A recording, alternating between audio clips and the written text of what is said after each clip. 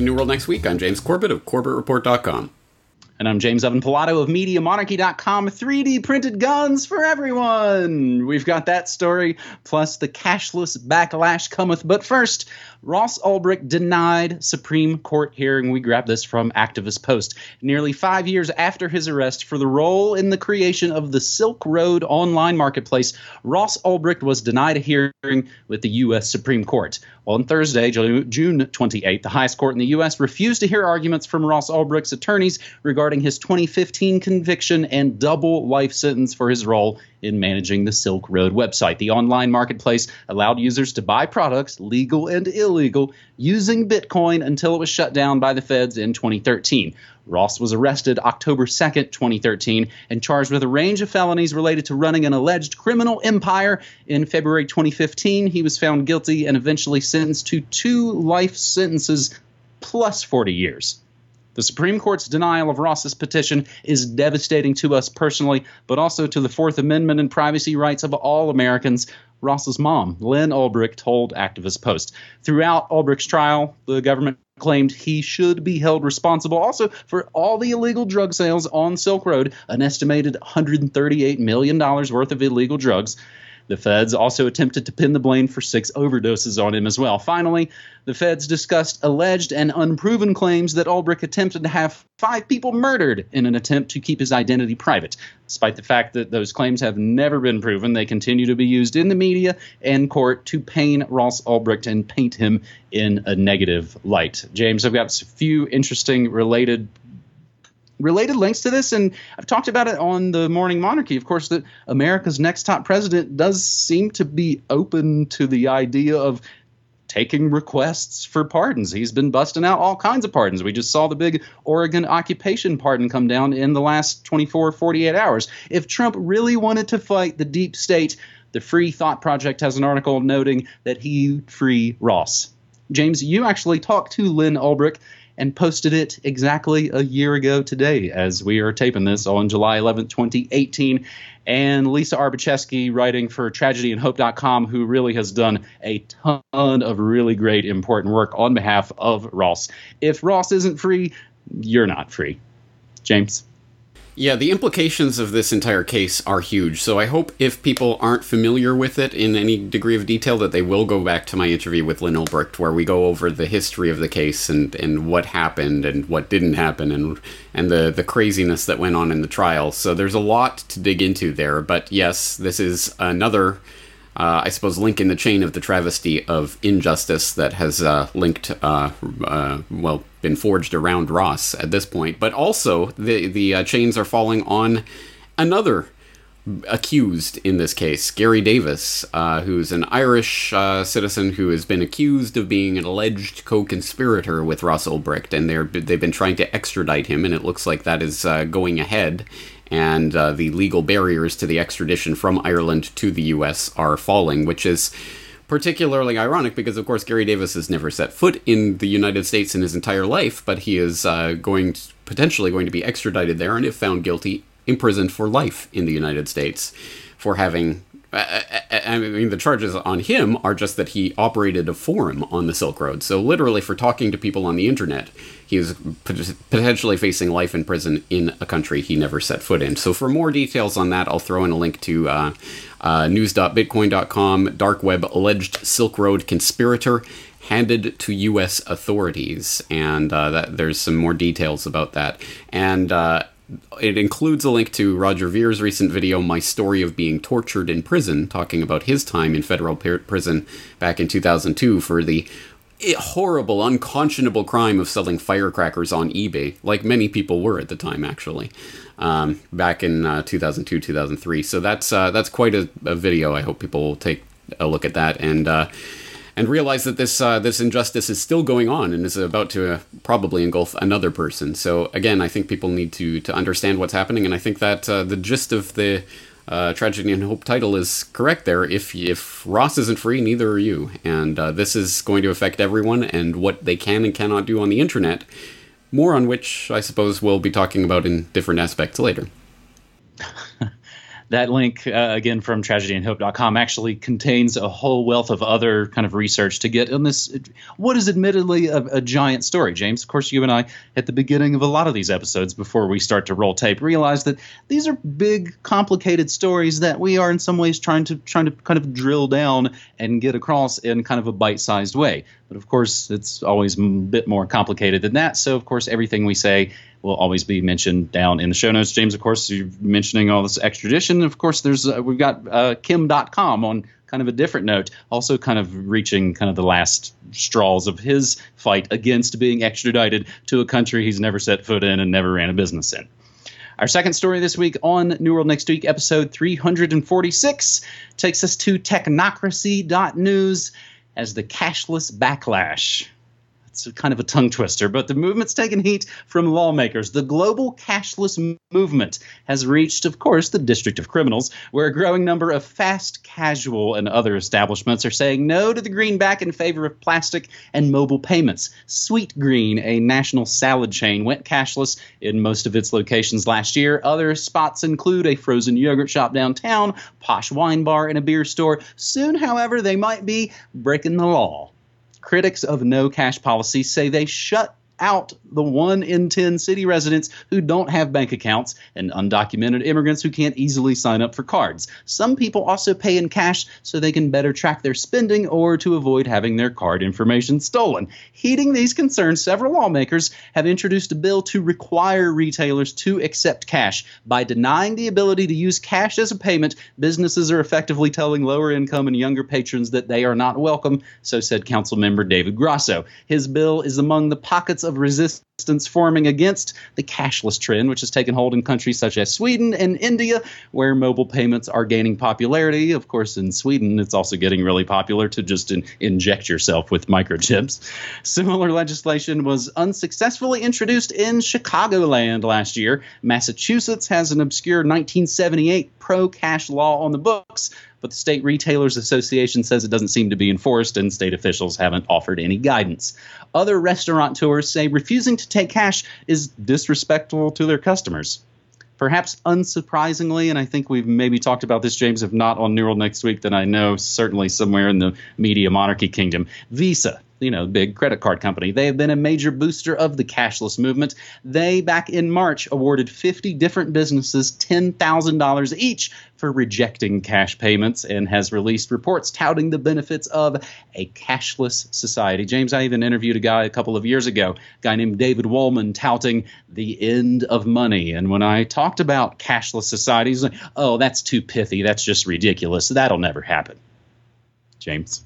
Yeah, this is an interesting story. I mean, first of all, I think we can put it in the good news category insofar as the backlash against the cashless society is, I think, what myself, I assume yourself, and I assume most of the people watching this are looking forward to. Yes, no, we should not be marching blindly into the cashless future for all sorts of reasons. The surveillance and control that comes along with that, including the implied control that comes from the banks basically then being arbiters of who gets to operate in the economy and who doesn't. And we know that in the past, banks have targeted owners of even legal businesses in the United States, for example, to cut them off from banking services, like people who sell ammunition and things, as a way of basically targeting things that are completely legal, but getting them off of the banking system. And once you're off the banking system, you're screwed. Well, you're even more screwed in a cashless society because you literally cannot operate without a bank account. So there are many, many, many very valid and important reasons why this is the backlash is important. But I thought one of the interesting things about this particular story and the way it's put is that they talk, for example, about undocumented immigrants who can't easily sign up for cards, which of course throws the whole illegal aliens thing into the midst of this story, which, I don't know, I think it's an interesting way of trying to get the people who you think might actually be against the cashless society to get them on the other side of this issue, in the sense that, the illegal aliens, well, we don't want them participating in the economy. They should have to have a bank account. Maybe we do need cashless. I think there's maybe that kind of, counter spin going on right in the middle of this article, so when they throw that issue into there. But anyway, as I say, I think everyone can agree that we do not want the total, complete surveillance, tracking, control grid that comes along with the cashless society, so the backlash against it is good. And let's hope that this spreads around the world, because as I'm sure all of our viewers know, this is a phenomenon that's taking place all around the world and really far advanced in certain Scandinavian countries and places now where, you literally can't ride a bus or anything with cash anymore. It's getting that way in a lot of places around the world. We need the cashless kickback because this is the end of any semblance of freedom from the control grid, the banking grid, all of this. You will be on the grid at all times in all ways. And so cash is one of those canaries in the coal mine when it comes to whether or not you even have the possibility of potentially maybe one day going more or less kind of off-grid. Speaking of kind of off-grid, we've actually been pleasantly surprised down here in the American Southwest. And of course, my wife was down here a few times for family long before we actually moved here. And she noted even before we moved here, it's very cash-centric down here in the American Southwest. A lot of places still, while not exactly excluding credit or mobile payments, pretty heavy cash usage. And after, of course, being 13 years in the very futuristic, forward-leaning peak Portland, we kind of got away from cash. So it's actually nice to kind of get back to that a bit.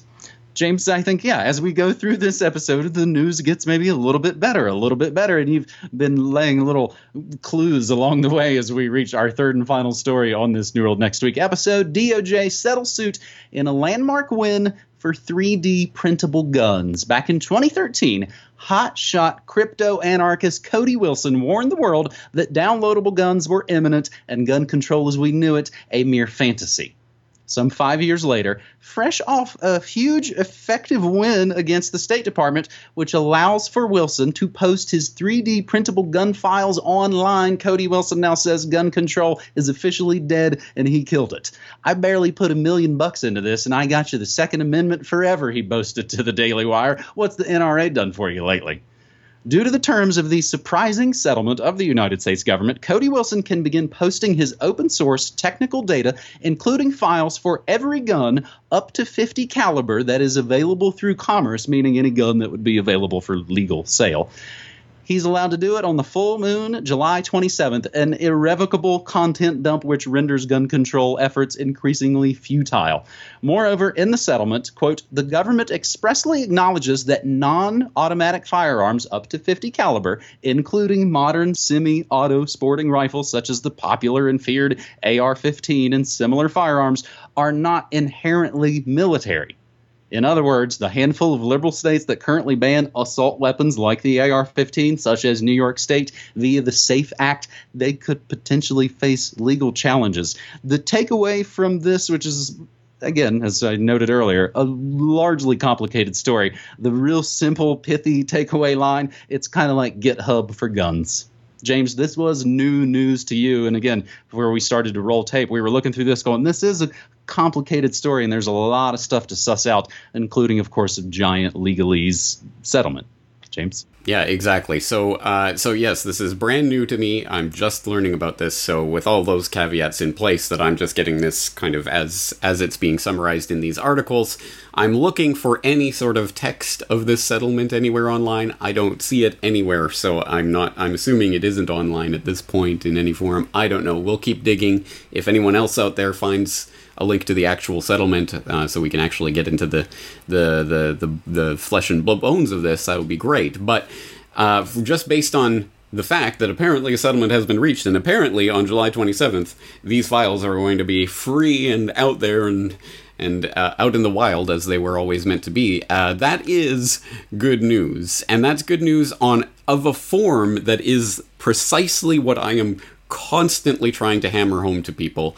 And you can get a sense of this from my article a couple of years ago, Decentralize Everything, How to Avoid the Technocratic Nightmare. And I talked specifically about the Liberator in that. For people who don't know about the Liberator, they have the 3D printed handgun that Cody Wilson pioneered a few years ago with Defense Distributed that kicked all of this brouhaha off.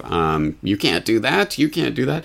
So this is the type of good news that I think is fundamentally important, because it's not, oh, well, if we vote in the right guy, then he promises the right thing and actually follows through with the promise, then we can change the rules so that they'll allow us to do this thing that we want to do until the next guy gets into power and takes it all back, or, and then we end up playing the political game forever and ever and ever, and they keep moving the goalposts further and further down the field until, oh, hey, we're in this technocratic nightmare. How did we arrive here?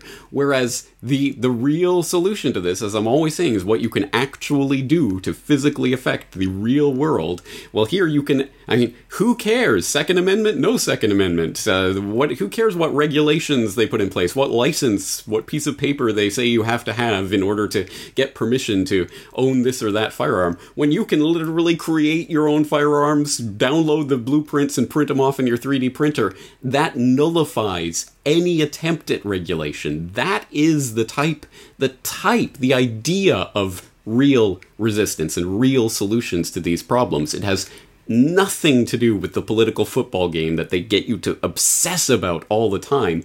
It's about, it doesn't matter what they say, here it is. You can do it yourself. That's the type of thing I love. That's why this idea is so important. And it doesn't even matter about the gun issue itself. Whatever you think about guns and whatever. No, that's not the point. The point here is this is something you can do that completely nullifies any attempt at the government to regulate your actions. Now that, again, that's the type of solutions and things that I think are truly revolutionary. So hats off to Cody Wilson for doing this. I'm going to try. I'm going to put out the feelers to see if he'll come on the program to talk about this. I don't think he will, but hey, if anyone out there knows Cody Wilson and wants to get in touch with him, tell him to come on the Corbett Report. I would love to talk to him about this and get the word out about this, because this is, as I say, this is exceptionally important. This is the type of true solution that doesn't come along nearly often enough. But hopefully, with examples like this, people can start to think about how to apply this in other ways and in other places. I've been saying for the last couple of years the CBD toothpaste is out of the tube as it relates to the cannabis revolution.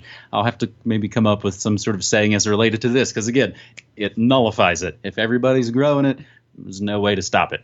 It's kind of my analogy for a lot of different things. So, James, the last few bit of good news notes here as we wrap up a relatively good news themed episode of New World Next Week. Speaking of the interwebs, nearly half of social media users deleted one account in the past year. A lack of trust in websites like Twitter and Fedbook have prompted 40% of people with social media accounts to delete at least one of them in the past year. That sounds like a good start. And the long-awaited return of the spin-off Good News series from New World Next Week. Good News Next Week, the return of Hemp for Victory. Talked about 3 stories on there. The shadow economy keeps crime down, pushing back on the police state in the Big Easy. And after 80 years, the U.S. Congress critters work on undoing hemp prohibition. That is the latest episode of Good News Next Week. And of course, I always like to remind folks at the end of these episodes, I stream news, music, and memes Monday through Friday, 9 to 5 Pacific time at MediaMonarchy.com/listen. James. All right. Well, looking forward to next week. James, thanks again for 3 year stories. All right, buddy. Take care.